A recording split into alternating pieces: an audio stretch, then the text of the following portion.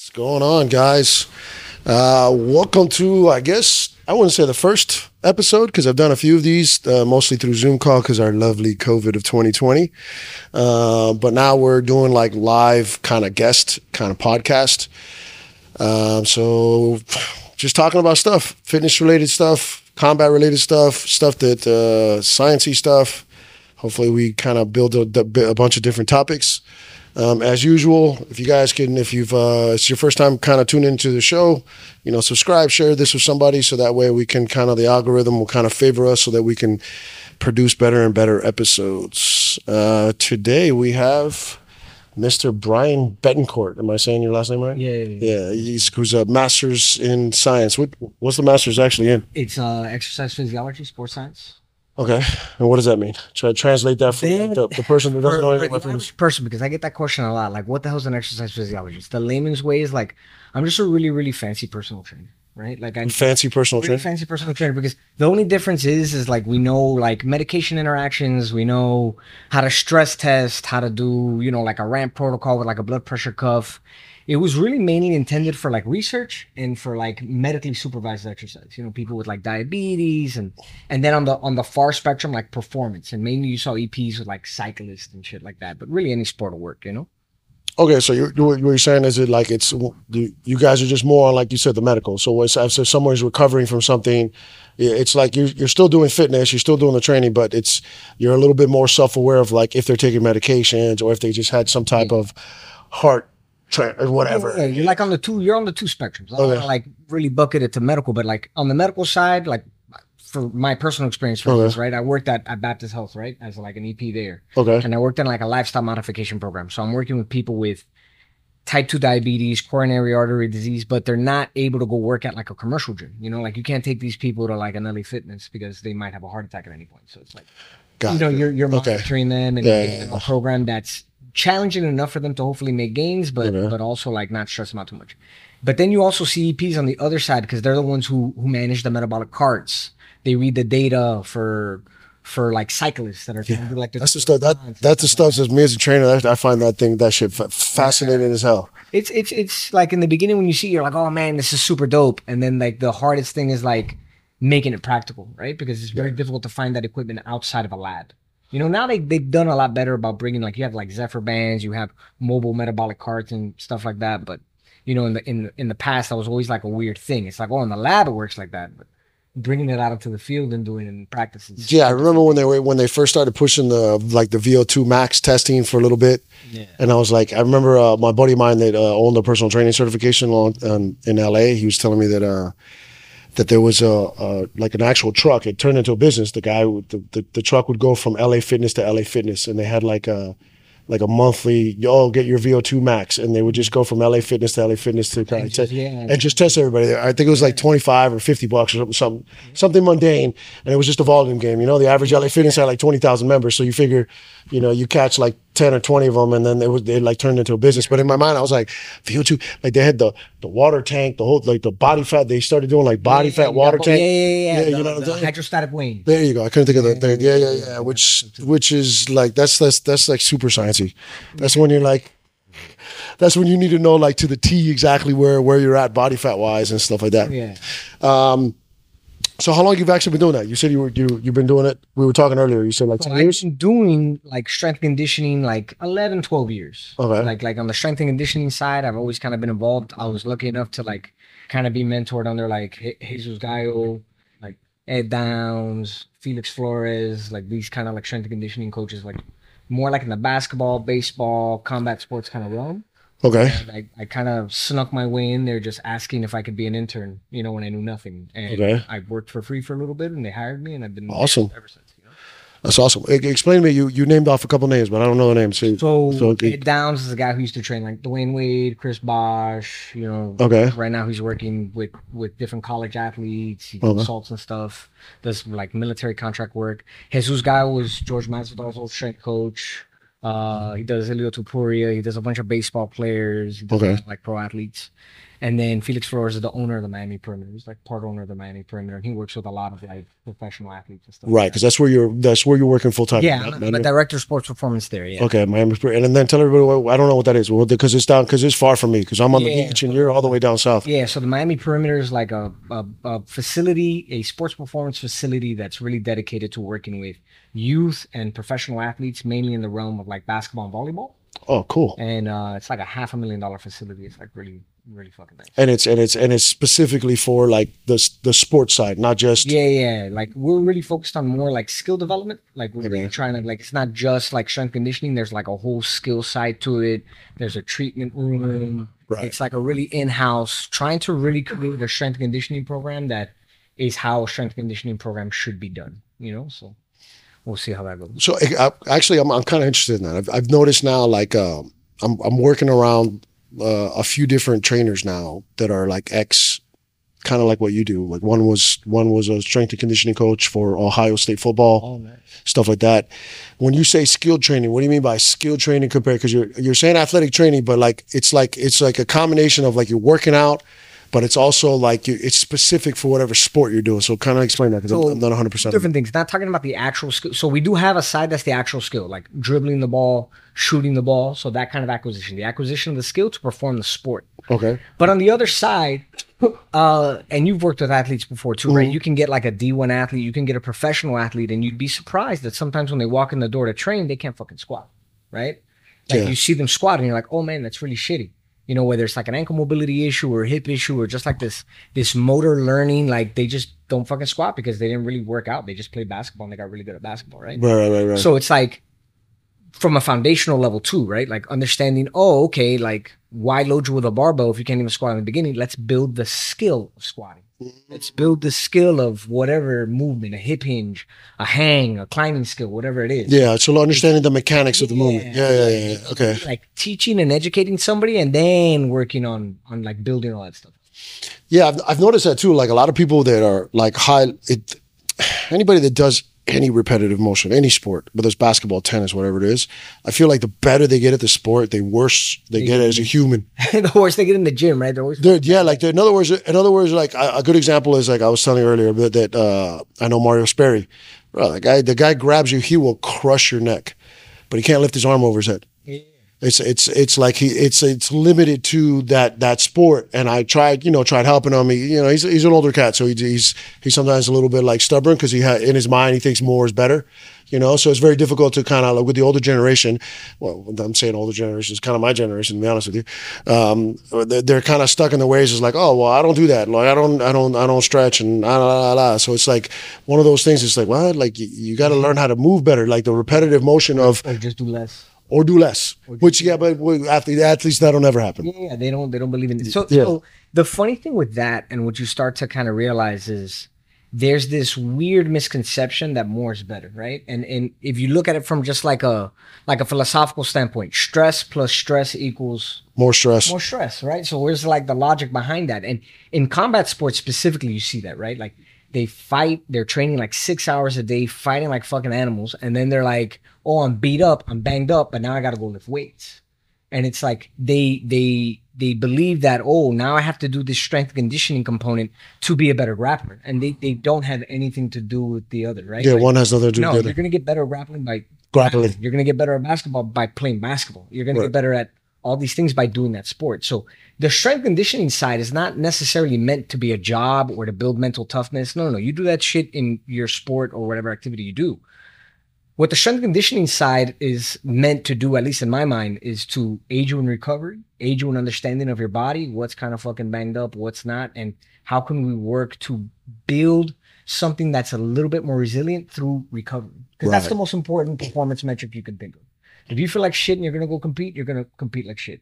If you feel fucking fresh and you go out there, you're going to murder people. You're going to murder people. That's like my philosophy especially if I work with a combat athlete. Like, I really take into mind that, you're training like fucking 6 hours a day. Why are we out here doing fucking good mornings, posterior chain work, and fucking sprinting up fucking stadium stairs? It's just volume on top of volume. When are they going to fucking recover? Yeah, it doesn't make sense. Yeah, and I've seen, I saw when Faraz, the GSP's old. Veer Zahabi. Yeah, Veer Zahabi. I remember a few years back, Joe Rogan had him on his podcast, and he was talking about like the principle of not being sore. And in my mind, I came from, I'm old enough to where, like, back when the gym business was just a bunch of meatheads, I was one of those meatheads, so I had that bodybuilding kind of mentality. Now that I've gotten older, I've like actually done like an actual sport. I've kind of like personally seen injuries outside of me learning more in my own field and stuff like that, talking to people like you and stuff like that. I've noticed that like you want to try to do something every day, but it's like you said, it's like a skill related movement. So are we going to work on agility today? So it's like, okay, we're taxing your nervous system. All right, cool. Now we're going to do 5 box jumps. We'll just keep throwing something out of the air.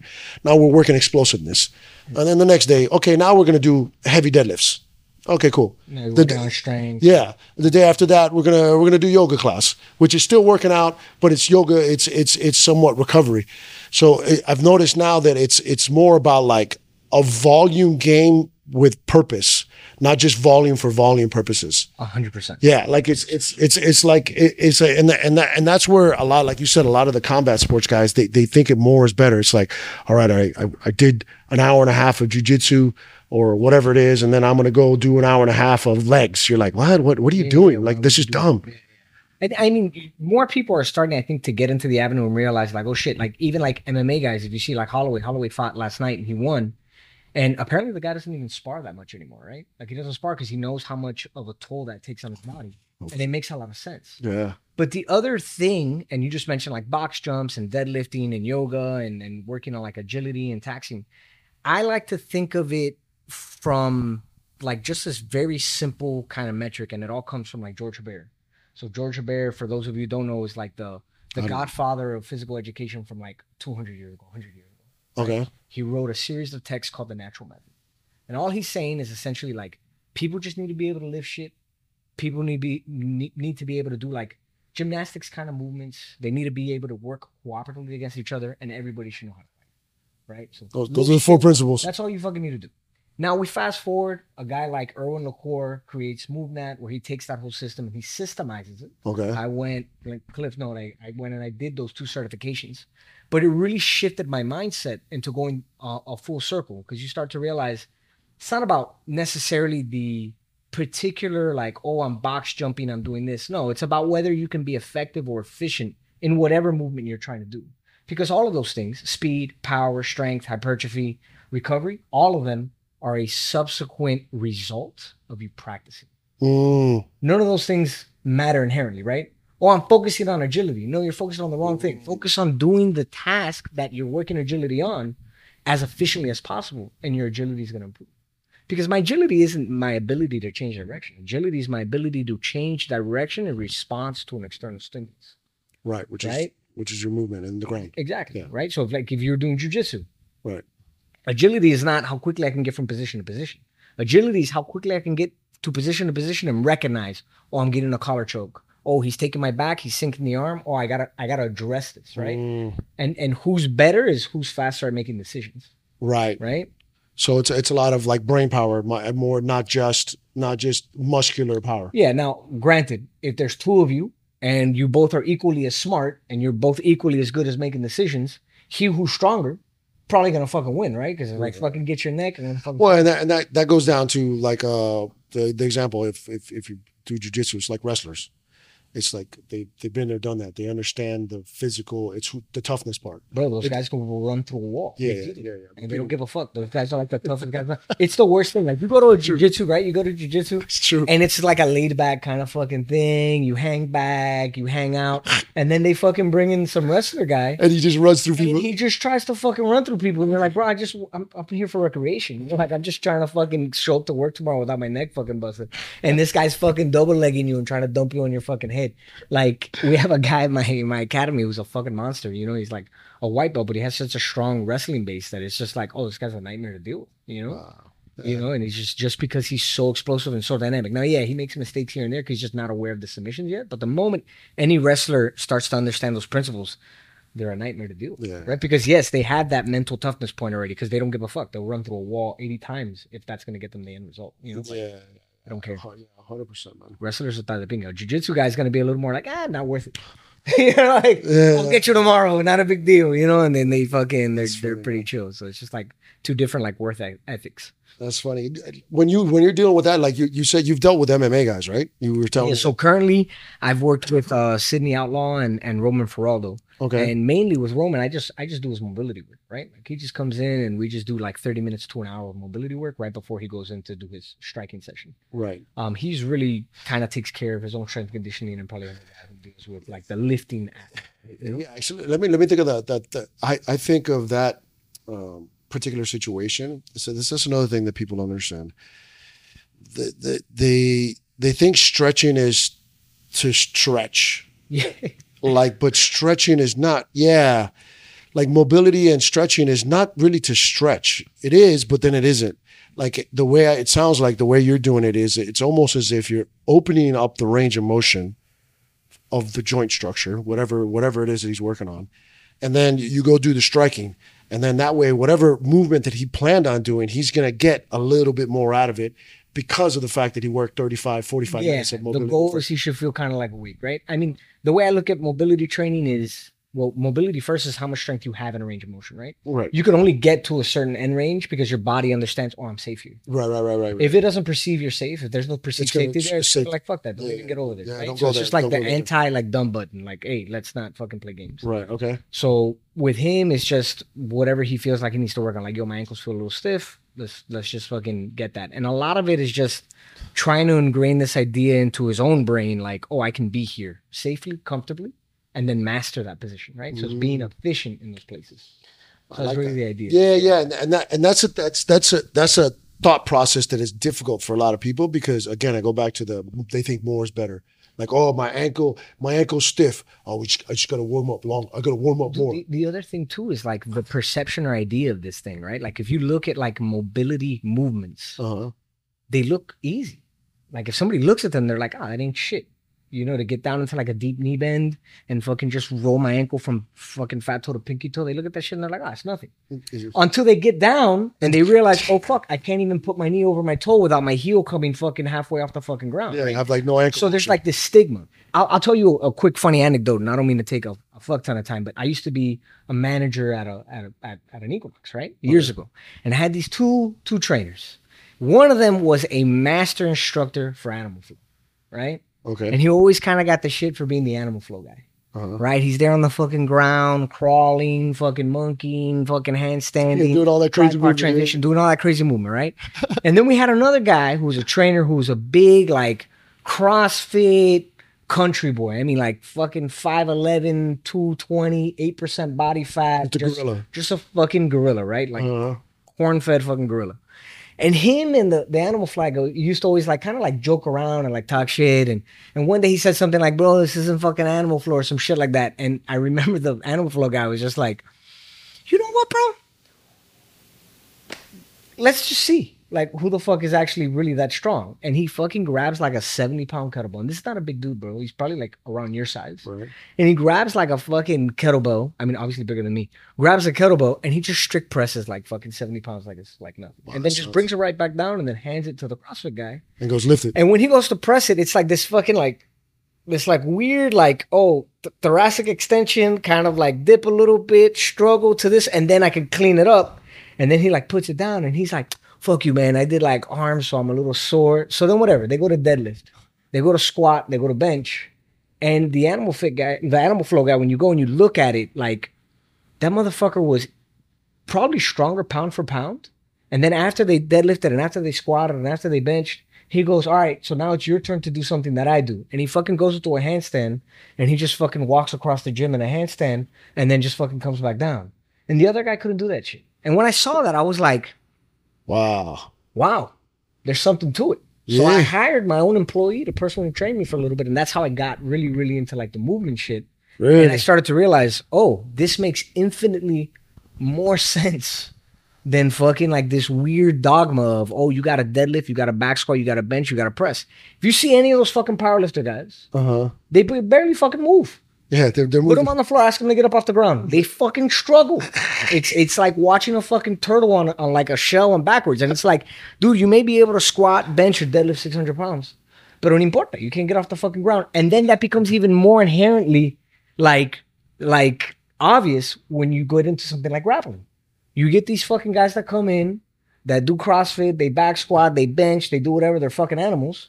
They still get armbarred, they still get choked, and generally by somebody who they outweigh by 60 pounds. It's true. And they get mangled. Right. And then they're sitting there confused as the fuck, I can lift all this weight. And that's when you just, it's inherent. Like, it doesn't fucking matter how strong you are if you don't know what the fuck you're doing on the mat. Right? But the opposite is true. You can know all you know on the mat, but you may not understand how to train appropriately outside the mat because you just don't have the knowledge. Right.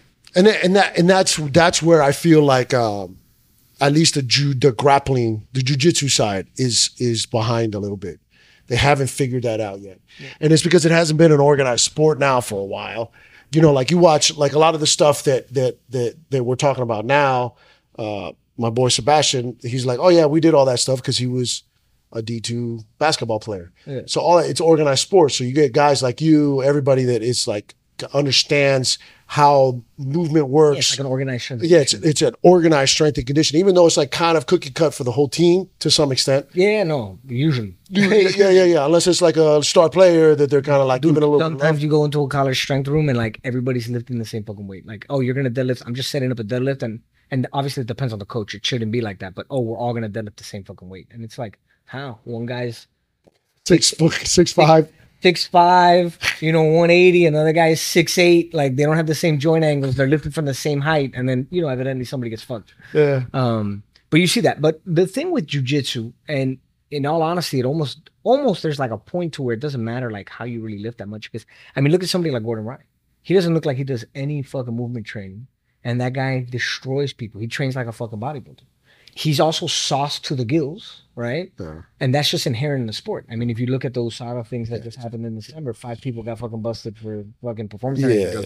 But it's a non-tested organization, right? Right. So like everybody's doing it. But apparently Gordon Ryan, this is according to Danaher, his coach, apparently his ability to do isometric contraction is unreal. Dude, the guy's a freak. Yeah, apparently that's what Danaher says that his special skill is that his special skill is that he's able to hold an isometric contraction forever. Doesn't get tired. And that's one of the reasons why he says that he thinks he does so well outside of him being, an athlete and super dedicated. All that other stuff is very important as well. But one of his like natural gifts is that the guy's just able to squeeze and hold the squeeze. He trains probably harder than anybody, and he retains information better than everybody. And that's literally why he's like the best guy. Yeah. And I remember having this discussion with a black belt that I used to train with up in New York. He told me that he's like, bro, the guy just studies. And then my current coach, they did I don't know if it was in 2017 or 16. I'm not sure what year it was. But Gordon Ryan came, and it was actually a whole camp. It was him, all the top guys. Off the top of my head, I can't remember all their names. But my coach even said, he's like, dude, the only person that showed up to every workout was Gordon Ryan. Yeah, that guy. He's like he was there. They were doing 2 days. He was there in the morning. He was there in the afternoon. He did not speak. You would tell him to do something, he'd look at you and go, okay. Yeah, his work ethic is unreal. So now here's the thing though. People are like, oh, I'm gonna train just like Gordon Ryan. It's like, how the fuck do you expect to train at like the top 1% of the echelon the way that he trains? Yeah, it's true. You probably need to be doing something else for you, right? Like training is specific to you, the individual. And then when you think about that, like in the grand scheme of things, you still should just be training things that make sense, right? Like it doesn't like you're a guy who's average level jujitsu, and then you're gonna go crush yourself at the gym, fucking doing bicep curls and hamstring fucking curls and shit like that, like a bodybuilder. That's just dumb. Kill yourself with high volume, get back to the gym and just realize, oh, I'm getting fucking mangled because I'm fucking exhausted because you just can't handle the same workload. How do the MMA guys do it? Because right now the MMA guys have gotten pretty good at outside of, they're probably on the sauce, probably some of them, but so some of them are on the sauce. Well, outside of that, how is it that, because you see it, where you see it? You know who Mackenzie Dern is, right? Yeah. You saw her when she competed. She was like almost every woman. She was soft. You could tell she was fit, but she was soft. And within 6 months of her transitioning to MMA, she's not soft no more. She's gained like a good 5. Yeah, she's gained a good 5 or 10 pounds of muscle. And then I heard, we were talking about earlier, the fight dietitian guy, and he was telling me that or he was saying, he was chatting with Craig Jones, and he was saying, he's like, the MMA guys, at least they follow directions. He's like, there's enough now athletic trainers, there's enough now where it's like they understand. They just go, okay, what do you want me to do? You want me to lift today? Okay. You want me to do yoga today? Okay. You want me to go to do sauna? Okay. I think it's because more organized. That's it. That's all. It's more organized because in MMA you have a team. And that team kind of dictates what's happening, right? Like you have your dietitian, you have your strength coach, at least in the higher ends. Right. The bigger ones. Israel Adesanya, Volkanovski. Right. Yeah. When you're actually doing like actual camps. Yeah. Like when you're high, you're in like a 14-week camp. Everything is kind of dictated for you. You got your striking coach. You know when you're going to go to wrestling. Everything is kind of scheduled out. Right. You know, so they're like way more organized. Versus the average jiu-jitsu athlete knows when he has class, but he's responsible for his own strength and conditioning work. Right. He doesn't have anybody to guide him generally. Like the majority of them are training themselves. Yeah, and that's another thing too. Like I've noticed, like they're in the jiu-jitsu. Well, it's because like I said, the sport is still relatively new. It hasn't been around so long, but there's no season. So there's like it's 365. It's 365 a year. So like one of my friends, he's an active competitor, and we're talking about that. I'm like, man, how do you prep? Like it's like there's no real.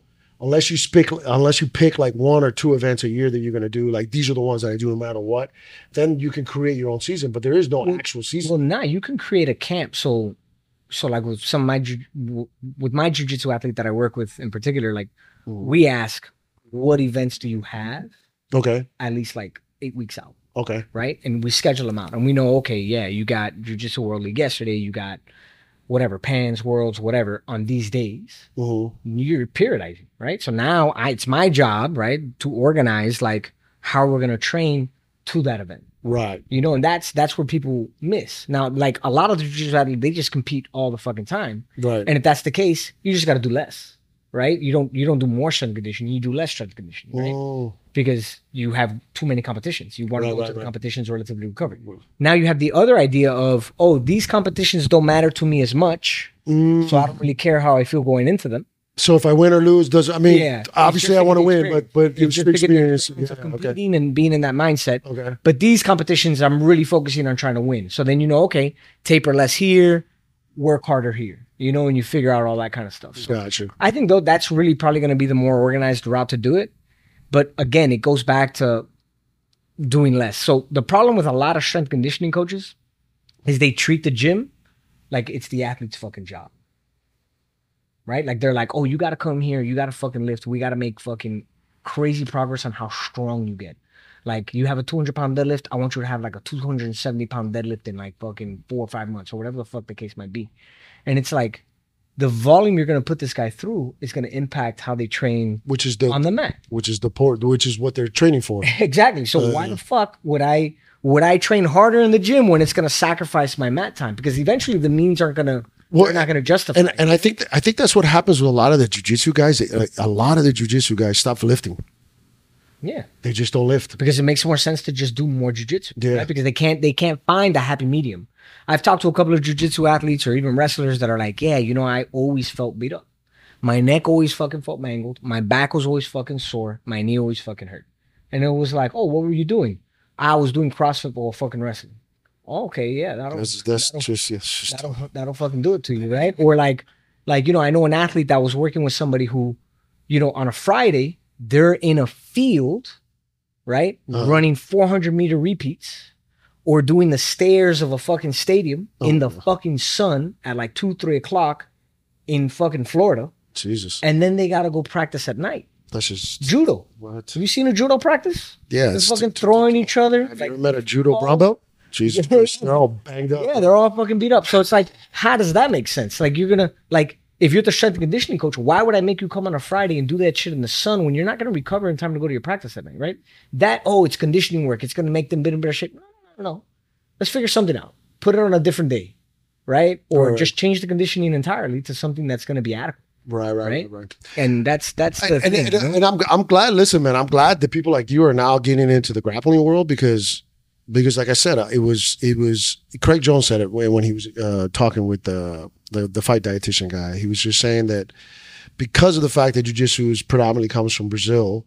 You got the favela guys, bro. The guys that came from Brazil, and they're basically what we were here in the 90s when I was coming up in fitness. It was just all meatheads. It was all like more is better. Don't be a pussy. Yeah. That type of vibe is they think that 2-a-days is you have to do 2-a-days. You're like, no, you don't. Yeah. No, you don't. Yeah, you really don't. Less is like, honestly, look, I work with my athletes, and I test their 1 rep max on like a deadlift, a squat, whatever the lift may be, and I can show you. I can even pull it up on my phone and show you that they've all gotten stronger, and we deadlift less, we squat less. I probably squat them maybe 9-week blocks out of the year, multiple times a year, but 9 weeks. 9 weeks, we're going to focus on the squat. We're going to take a break from the squat. I'm tired. We're going to deadlift. We're still squatting. We're just not doing like a barbell front squat 365 days a year. You know why? Because they're not fucking powerlifting. Yeah. Right? That makes no sense. They're not fucking powerlifters, right? Their job is to go choke somebody, not fucking lift as much as they can off the ground. So what's the... It's not worth the risk, Yeah, 100%. That's another thing too. That's one thing that changed my paradigm just recently. Again, talking to people like you and stuff like that. It's again they have this stigma that like the squats and deadlift are like the end all be all. It's like no, they're not. Like they're important. They're important, but it's not going to make or break how good you are at jiu-jitsu. Yeah, no, because you can deadlift 400 pounds and still get choked. Yeah, look, the biggest thing for me is I'm trying to expose my athletes to as many movements as possible to give them the largest amount of what's called degrees of freedom, right? So the idea is movements linked to each other, right? So if let's look at a Turkish getup, right? Okay. And let's take away the fucking kettlebell for a second. Okay. The elbow roll up, right? To then the low sweep into that half kneel, and then the split squat to get up. Okay. If you think about every movement that happens in a getup, think about how many times you've been put in side control. Same thing. Immediately, as soon as I said it, you were like, fuck, same thing. Exactly, right? Elbow roll up, basing, putting my hand out, right? Right. And you could stand up on a single, right? Like a side bend get up, like getting up from here, right? Bam, and popping up, coming up on a single. Right? All of those things, like, they do while grabbing somebody. Do it outside of grabbing, and it's weird how they start to correlate. They're like, oh shit, this is what I do when I grab somebody, because they're not inherently aware that these two things are connected. Yeah. They're not understanding their own movement. They're thinking they're doing jiu-jitsu. They're doing jiu-jitsu, yeah. And then you realize, all this shit can happen without me having to strangle somebody. And then there's this connect the dots moment that takes a little bit, where they're like, coño, on my back, this perception or this idea of these points of support and how my body moves, this is what happens to me on the mat. And I'm not saying that's going to inherently make them better at jiu-jitsu, because that's the biggest misconception in strength conditioning is I make you better at your sport. No, you make yourself better at your sport by doing your sport. What I do is improve performance variables. I can make you jump higher. I can make you stronger. I can potentially make you run faster. But if you played football, I can make you catch a ball better. That's you. That's you. That's your skill. Yeah, that's 100%. And that's evident like in any sport. Like, I don't make you better at your sport. I make the variables that could potentially make you better at your sport. I can improve them, but I can't make you a fucking winner. Like, if you're a jiu-jitsu guy who always gets caught by a fucking head and arm choke, that's on you. And I make you better at fucking deadlifting. You started with me, you're deadlifting 200 pounds. By the time you're done with me, you're doing 315. Guess what? You're still getting head and arm choke. What's the problem? That deadlift? No, right? Your awareness of the fucking head and arm choke. So that's the big like lie in strength and conditioning. Oh, I'm gonna fucking make you better at your sport. No. You're gonna make them potentially better athletes. Yeah, right? And I actually look at it. It's not even. I look at it as more like you make them a better human, and by making them a better human, if they have any type of ability for their sport, their ability will be then affected in a positive nature. Yeah, that's the way I look at it. Because I've noticed now, like with training enough people myself, and then me now doing jiu-jitsu for a while, I'm noticing it's the repetitive pattern in one direction. Because any sport, you're going in one direction. Whether you're playing tennis, except combat sports, to some extent, yeah, a lot of dominate or left dominate. Right, but what I'm talking about is grappling. Grappling is a little bit more just a lot of everything's flexed, spinal flexion, shoulder flexion, internal rotation. Everything's in, because that's how you protect yourself. Where it's like, yeah, that's great to protect yourself, but you don't walk like that. You don't get out of a car like that. Yeah, you know what I'm saying, and that's where you get with the old school black guys that are like that. You just brought up a really interesting point that I didn't think of. That idea of like that internal torque, right? Like, I'm just like fucking constantly here. Yeah. Right? And that's why they get these kind of ideas. But what I'm saying is, fighting is such a natural thing that we've done for fucking eons since we've evolved as fucking human beings. Right. We never fucking hunted an animal playing tennis. Is That's what I'm true. getting at, right? Like tennis is not a natural. That's a good way of thinking about it. Yeah. Neither is basketball, right? Which is why they have so many asymmetrical injuries, right? Like these overuse injuries. Jiu-jitsu, you don't inherently get an overuse injury unless you're grabbing the gi. You know, you might get some joint injuries and shit like that. But the injuries you get from jiu-jitsu are you didn't tap quick enough. Yeah. They're acute and they kind of just fucking add up. Like right now, my fucking neck is miserable because I got fucking darced 2 days ago. I got darced like fucking 6 times. Right. You know, so fucking getting that neck cramped, I'm a little sore. Right. You know? But the idea of grappling is a very natural kind of I never movement, even. right? That's It's actually something we're designed to fucking do. Like our body is designed to do that shit. we're designed to basically fight each other. It sounds crazy, but it's kind of For true. fun or whether to protect food. But I mean, Food or kill thy neighbor. or kill the guy so you can bang a chick. You know, like that's the whole thing. So you can bang a chick. So that's So you bang his chick. I like that. that's You got to read the rewards. Hey, yeah, that's the whole thing. But like when you think about the other stuff, football, basketball, no, we're able to do that because our brain grew fast enough that you have a fridge that's full of food. You don't have to go out and hunt anybody, right? So we live this very nice life with air conditioning, and we play football to play football. We can do it because we want to. There's no fucking gorilla out in the wild playing basketball. A gorilla fucking eats, it fights, and it fucks. That's it. And that's what we did millions of years ago, right? So jiu-jitsu is just an evolution, Bro. right? EFF, baby. Dude, one of the- fights and fucks. Look, the a preponderance of evidence. Like if you look at any grappling art that's like a very thorough grappling art, any striking art, Right. Muay Thai, boxing, left way, kickboxing, karate, whatever. What do they all have? A jab. They all have a straight cross, right? A variation of it. Yeah, some variation of it. Right? Yeah. Right. Fucking Thai boxing is in that fucking area of Thailand, Burma, all those Right. countries. Boxing, Europe and the United States. Those two places never really got together.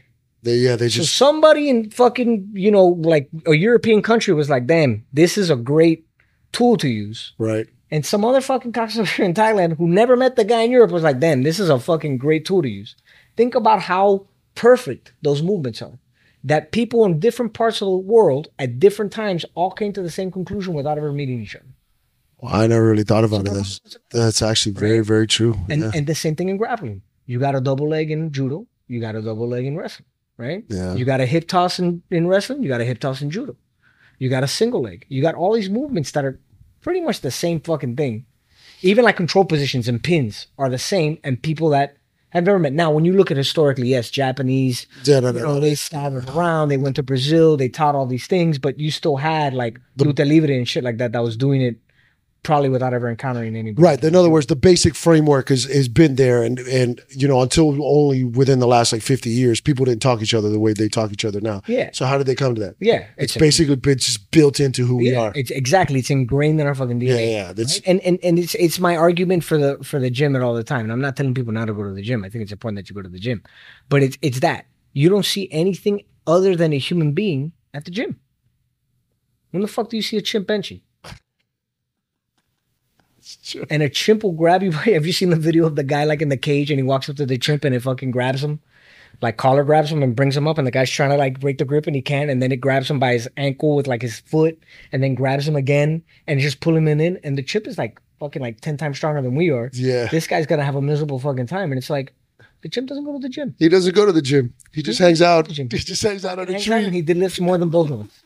And he deadlifts more than both of us, you know? And it's just like that shit. And honestly, the first time I heard that was they did an interview with Erwin LaCour, and they asked him, he did something for like Men's Health. It was like the workout that the world forgot. And it's like this guy just running outside, lifting fucking rocks, swinging through trees, like shit like that. And some guy's like, you know, why? Why? And he goes, have you ever seen an out of shape eagle? Or an out of shape fish, or an out of shape lion, or an out of shape monkey? In a zoo, but not out in the wild, right? They're never fucking out of shape. Why? Because they do what they're designed to do. What are we designed to do?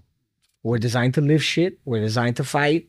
We're designed to work together. We're designed to just do that. And doing that, and that's what goes back to what I said earlier, just doing that alone will make you stronger, will make you more agile, will make you, you know, put on size, whatever the goal is, because that is a result of you practicing how you were designed to fucking move. Versus the other way around. I'm going to go to the gym and focus on strength. Yeah, it makes no sense. It's like, it makes sense, but you've limited yourself to this one idea. Versus if you just did everything, you can reap all the benefits. Yeah, it goes back to what I was saying earlier, that this guy that was GSP's coach was talking about the believing in like not ever really being sore. Like you need to do movement so consistently and so often that it's just what you do. It's not like, oh, I'm trying to do like my max. It's like, why? Like it doesn't make any sense. And the example he gave, which was phenomenal, which was like you go and let's say you go and bench, I don't know, once a week, but you're max lifting. Let's say you're max lifting and you're doing like sets of like 5 sets of like 3. And this is him saying that. He goes, by the end of the week, you did 15 reps. I'm not going to do 80, 90% of my max. I'm going to like 60%. I'm going to do 50%. Yeah, 55, 60%, but I'm going to do 10 sets of 10 every day. Yeah. At the end of the month, or at the end of the week, I've done, how do you call it, 700 reps. You've done 15. Who do you think is going to be stronger in the long run? Over time, it's just a volume. Yeah, no, yeah. There's like, if you look at like the NSCA, like when I was studying all this stuff in school, and if you look at like the CSCS manual, right, they got like this fucking graph that is it's like a line of different numbers, 1 to 20. Okay. And then each part of the graph is like color coded, like a little yellow here, a lot of yellow here. It's got blue in the background, a little red in the beginning, and each one's highlighted. It says hypertrophy range, strength range, endurance range, right? You're probably aware. Yeah. Okay. Yeah, I've seen that shit's a myth too, because when you look at the graph in its entirety, they all overlap, right? Hypertrophy and power overlap, strength and hypertrophy overlap, endurance overlaps all of them, right? And then you go, oh, but it's the intensity at which you work at. What you start to realize is my 1 rep max is my ability to express my strength. That one time, that one day, because of how I felt. If I slept really fucking good, I felt really fucking strong, I could probably lift more than if I tried that the exact same way, I just didn't sleep as good, probably lift a little less. Am I capable of lifting more? Yeah. Not everything was in line, right? So maximal strength, it's important to do because you need to be able to express that. You need to be able to do that. And again, it's perceived safety, right? It's teaching your body that I can lift 400 pounds without breaking, right?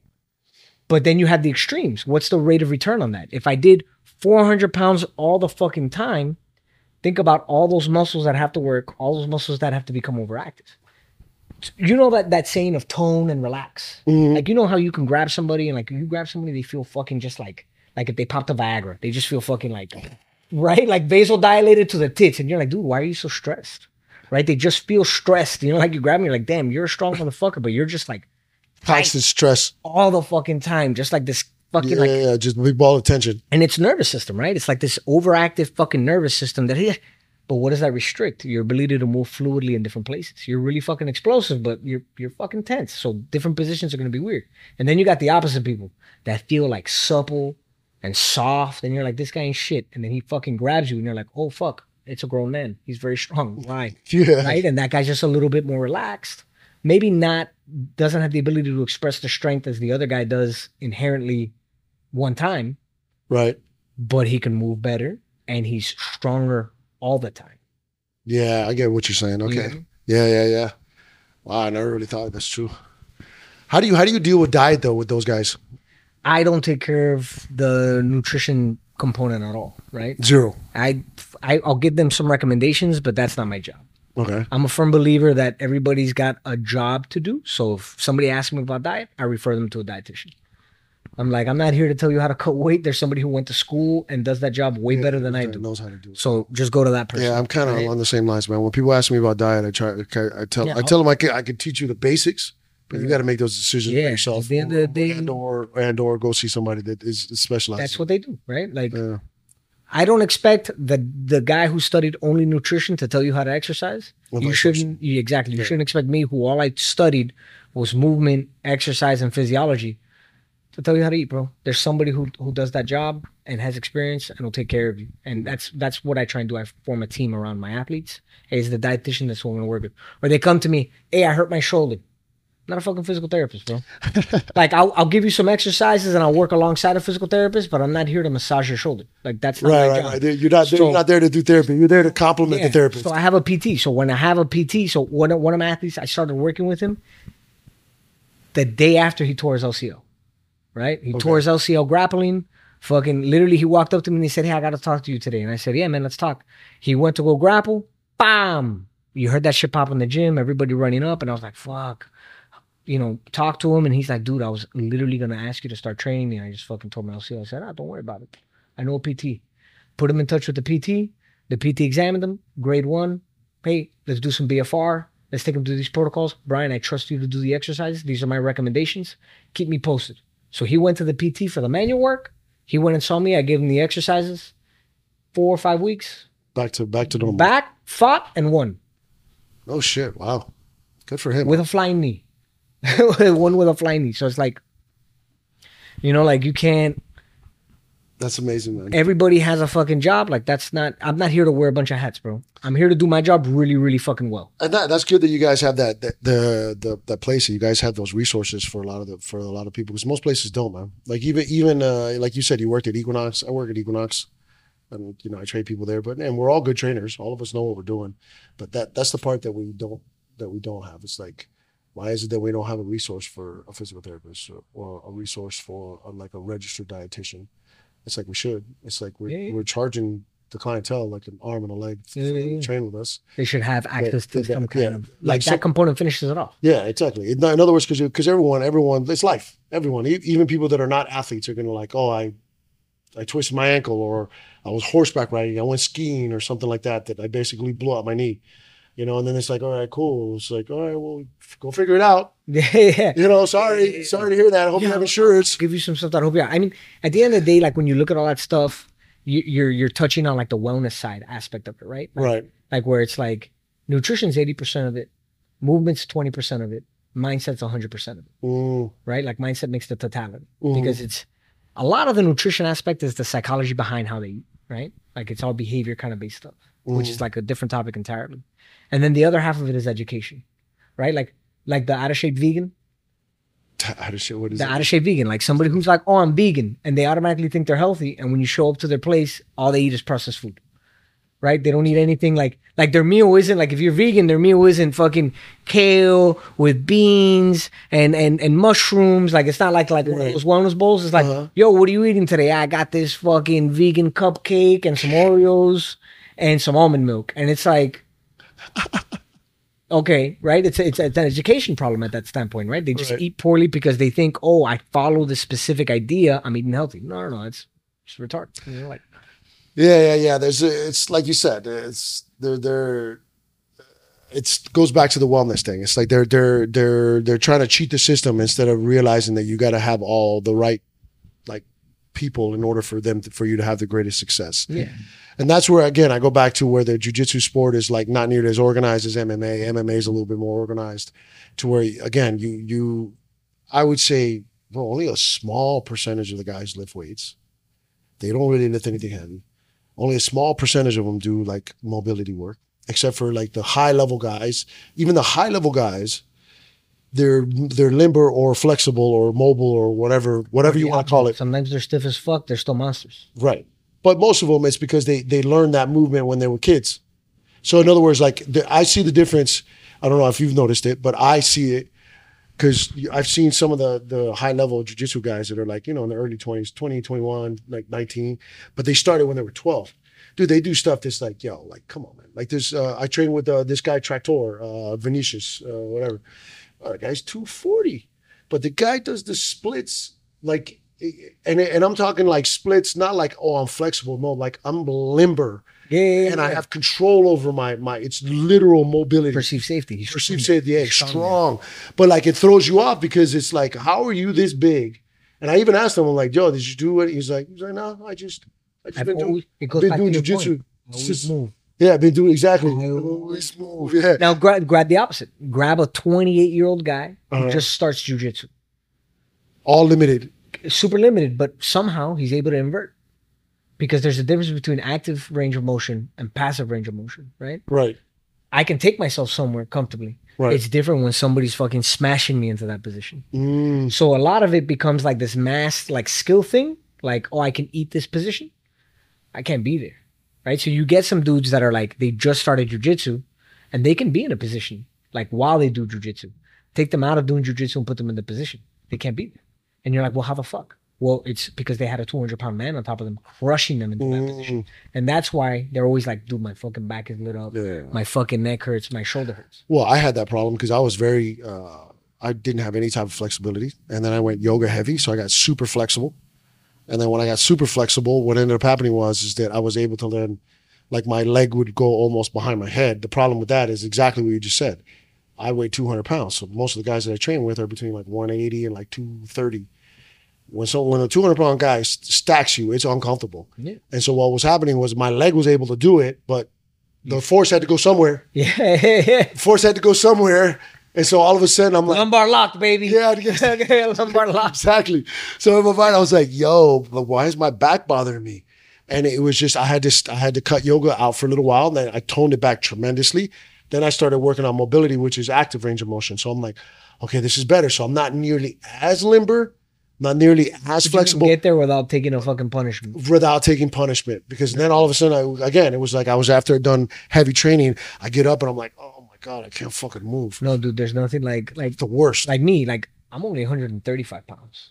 There's nobody in my gym 135 pounds. So I only grapple 155, 160, 200, 180, whatever. Everybody outweighs me by like 30 pounds. Right. Everybody's bigger than me. So I come out feeling like a sandwich being made at Subway. And somebody would just like run that shit through the garden. You know, like fucking put everything on it, fucking toast that shit, come out and you're fucking flat and destroyed. Right? So that's, and I'm pretty mobile. Like I can move really, really well on the floor, but you know, I have my issues. You know, I've been in a car accident, so my back's already kind of banged up. So you feel like fucking issues here and there, and it just comes down to like, you know, you just got to learn to maybe sometimes avoid positions or listen to your body. Maybe not train that fucking day, right? If you're really fucking banged up, maybe you got to, or just drill. Not train completely, but go drill a little bit and then avoid creating of rolling. Yeah, that's another thing too, that a lot of the combat sports guys is the addiction of the high that you get from training. It's like sometimes they don't want to listen to the body, especially when they're younger too. You know, and I remember when I was 21, man, it's like your ego, I wouldn't say, it is ego, but like, it's your testosterone, man. You want to smash. You're like, you want to get punched in the face. I remember when I was doing a lot of striking, there's like a point where you almost get like I wouldn't say aroused, but like excited when someone punches you in the face, because you just go, they punch you in the face and you go, that's it? That's it? And then you're like, oh, I could eat this punch. I'm gonna crush this guy's face. And so, and that's the mindset that a lot of the grapplers have. But then what ends up happening is that they overdo it. And you get banged up. And then you get banged up, and then you get hurt, and then you get injured. And that's where, like now that I've been doing jiu-jitsu long enough now, not that the actual rolling is important, but it's not nearly as important as it used to be. Because it goes back to what you said at the very beginning. It's skill set. And so like now, I would say I train right now between 4 and 6 days a week. I would say it's only one day where I do like hard rolls. Just hard rolls. Yeah. The other 4 to 5 days, I'm doing drilling, I'm taking class, and if I do situational, it's specific situation where I'm doing a max of 2 minutes, and I'm picking the person who I'm going with. Yeah, you have to have good partners, right? Yeah. It comes down to, I remember my coach telling me you always have to have 3 partners. You have to have one that you can just crush. Right. Like do whatever you want. You have to have one that you're kind of even with. Right. And then you have to have one that kills you. Right? You have to have one guy that just fucking manhandles you, because that's how you learn, right? You learn to fucking get out. So for me, I feel like on from my own perspective, I feel like I always learn more from like flow rolling. And I mean like actual flow rolling, not the guy at the gym who's like, yo, you want to foam? Yeah, the actual flow. Like actual, like you're just gliding and moving into positions, catch and release, right? Like you catch a sub, you let it go, you just keep going. Right. And you keep moving and you Q&A at the end, right? Like you finish it and then you go back and you think, oh shit, that moment where you caught me in that fucking heel hook, like, what could we have done? And just like approaching it more from like a cerebral kind of standpoint versus just like roll like savages and then not question what the fuck just happened. Right? That's definitely, that's funny that you say that. There's a guy, he's a black belt now. I used to train with up in New York, and he tore out a page of his journal. And one of the things that he put on in his journal was that every time that he trained, at the end of his day of training, he would write 3 things he did bad, 3 things he did good. And then the 3 things that he did bad, he would go immediately and ask a black belt or one of the older guys or one of the professors, like, hey man, I got caught XYZ, whatever. Can you troubleshoot it with me? And he goes, and dude, and I started implementing that. Where like now I kind of like I do cerebral, like I walk through like, what did I do? Oh, my top game was pretty good today. Kind of I was like, oh, my butterflies are pretty good. Ooh, that shoulder crush I did was actually pretty solid. All right, this guy snatched my neck like I fucked up there. And then I said, yeah. Then I started, how did I fuck up? Did I turn into him? Was he just beating me to the chase? I start running the movie in my mind. So it's like I'm fighting, but in my mind, going through the fight like in slow-mo, play-by-play action kind of type of thing. And I feel like my jiu-jitsu exponentially grew by just sitting down and thinking like, what did I do good? What did I do bad? And how can I avoid it in the future? Or how can I amplify the good? Because you're practicing learning. I was just listening to the Segundo podcast with like Craig Jones and they had Josh Barnett on there. Okay. And Josh Barnett asked Craig like, oh, what is it like having cameras running 24/7 in the gym? Because, you know, they have like the YouTube channel and stuff. Yeah. And Craig says in the first 3 months, it was a little weird because nobody wanted to get caught. But now nobody gives a fuck, right? Everybody rolls free and you do it. And Craig made a comment of something like, don't quote me, but he said something like, now I can watch all my rolls. And because I can watch all my rolls, I can see what I'm doing well and what works and what doesn't work well. So now he's, you know, that brain is constantly just like, oh shit, this is the position that I can work, right? And that's what we were both off camera. We were talking about it. Like, jiu-jitsu now is way different than it was like 40, 50 years ago because how much you can see, how much you can learn, and the invention of the internet is fucking crazy. Like, I can learn from Craig Jones from my living room. What changed the game was 2020, man. The BJJ Fanatics went from like kind of a DVD company to like a DVD company. Yeah, video streams. Video, yeah. I have Jiu-Jitsu X from Legion, like but it was like just a beautiful, but like the 2020, that's one thing that I must admit that came out positive from 2020 was that the jiu-jitsu people were like, yo, now it's time to make money online. And they came out with, dude, every single black belt like on the planet came out with like a tutorial. You practice from your living room. Some friends of yours that do jiu-jitsu. Yeah, that's my place. I got some mats. Now I have drilling partners. I have my drilling partner. He clips the tutorial like into little pieces, puts it up on Google Drive. And I just, when I'm traveling or whatever, I have it playing in the background. So I may not be paying attention, but I'm paying attention. Yeah. So I just have it like little 10-second here, 20-second here. And then at the end of the week, we just drill it. So I have it playing throughout the week where it's just running over and over and over and over again in my brain. And then I actually practice it at the end of the week. But that didn't exist. 3 years ago, that didn't exist. It would have been impossible. It would have been impossible. That's what changes the whole game for like we were saying earlier. Like if somebody's been doing jiu-jitsu since they're 4 and now they're like 16 years old, they're manhandling grown-ass men. Yeah. 100%. Like if they had really good instruction, they had good coaching, it's like a competition 16-year-old guy who's like high level. He's mangling people who just started doing jiu-jitsu who are like 28 years old, who are grown-ass men, and they have a sizable strength difference. They still get manhandled, you know, by a 16-year-old kid because the kid just knows, you know, and moves. Well, bro, that was a really fucking interesting conversation, man. I hope it was. I know I can ramble and talk. Yeah, no, it was good, man. We should do this again, man. We'll come back. I'm gonna next week I'm gonna have some different. I'm gonna probably start kind of doing this a little bit more frequently, and maybe kind of help me like if we bring in like bigger guests and stuff like that. That'd be kind of cool because the idea is to have like different like people that are on the same wavelength. I honestly didn't know that you did jiu-jitsu, bro, until you told me. Yeah, until we talked today, right? Until we talked today. I thought you were just an exercise guy. Dude, look at me. I look like I don't even exercise. People look at me and they're like, dude, this guy's so fucking little. And then you see me do shit, they're like, oh. Oh, yeah. Like, oh, yeah, he can actually deadlift. Oh, yeah, wait a minute. Yeah, he can strangle people. I do like a fucking pull up with like a 70-pound kettlebell. I do a couple, like 3, 2.5. But with a 70-pound kettlebell, it makes me like 205. Yeah. And you know, people look at me and they go, I literally one day was at the fucking gym, like lifting, and like a member of the fucking gym looks at me and they go, oh shit, did you just lift that? And I turned around, I looked at her, I said, yeah. She goes, you lift weights? And I'm like, damn, that's fucked up. I was like, that's fucked up, you know? I guess I don't need enough. Yeah, man. But thanks for having me on, bro. I appreciate it. I appreciate it. Yeah. This conversation. It was, man. It was good. So tell everybody how they find you, man. Like, what's the path? The easiest way to find me, you can go on Instagram, Brian B the EP. There's a link there. If you're interested in training, there's a link tree. You can click there. You can send an email. info@exercisefit.com, and we can try and get you in. You can send me a message there. That's probably the easiest way to find me, is through there. And or just come to Elite Athletes Performance in person. I'm there every day, essentially Monday through Saturday. So cool, brother. Yeah, I appreciate it, man. I appreciate you. All right, guys. Thanks for tuning in. Give us feedbacks, comment, anything like that. You know what to do. I mean, all of us have like now owned the social media space. So if you can share this with anybody that you think that might be beneficial. And if you are anybody here in Miami that is wanting to come and chat with me, let me know, man. If you know that you can kind of build value to the Wellness for Jiu-Jitsu brand or the Life is Hiro brand, anything with combat sports or exercise science, anything like that, feel free to reach out to me. I'm here to share the love for everybody. We're all grow together, guys. So my goal here is to kind of bring you as much valuable content as possible, so that you can get better at jiu-jitsu and get better at your combat sports, man. Let's all grow together, and hopefully I see you one day on the mat and I can strangle you. All right, guys. Thanks for tuning in.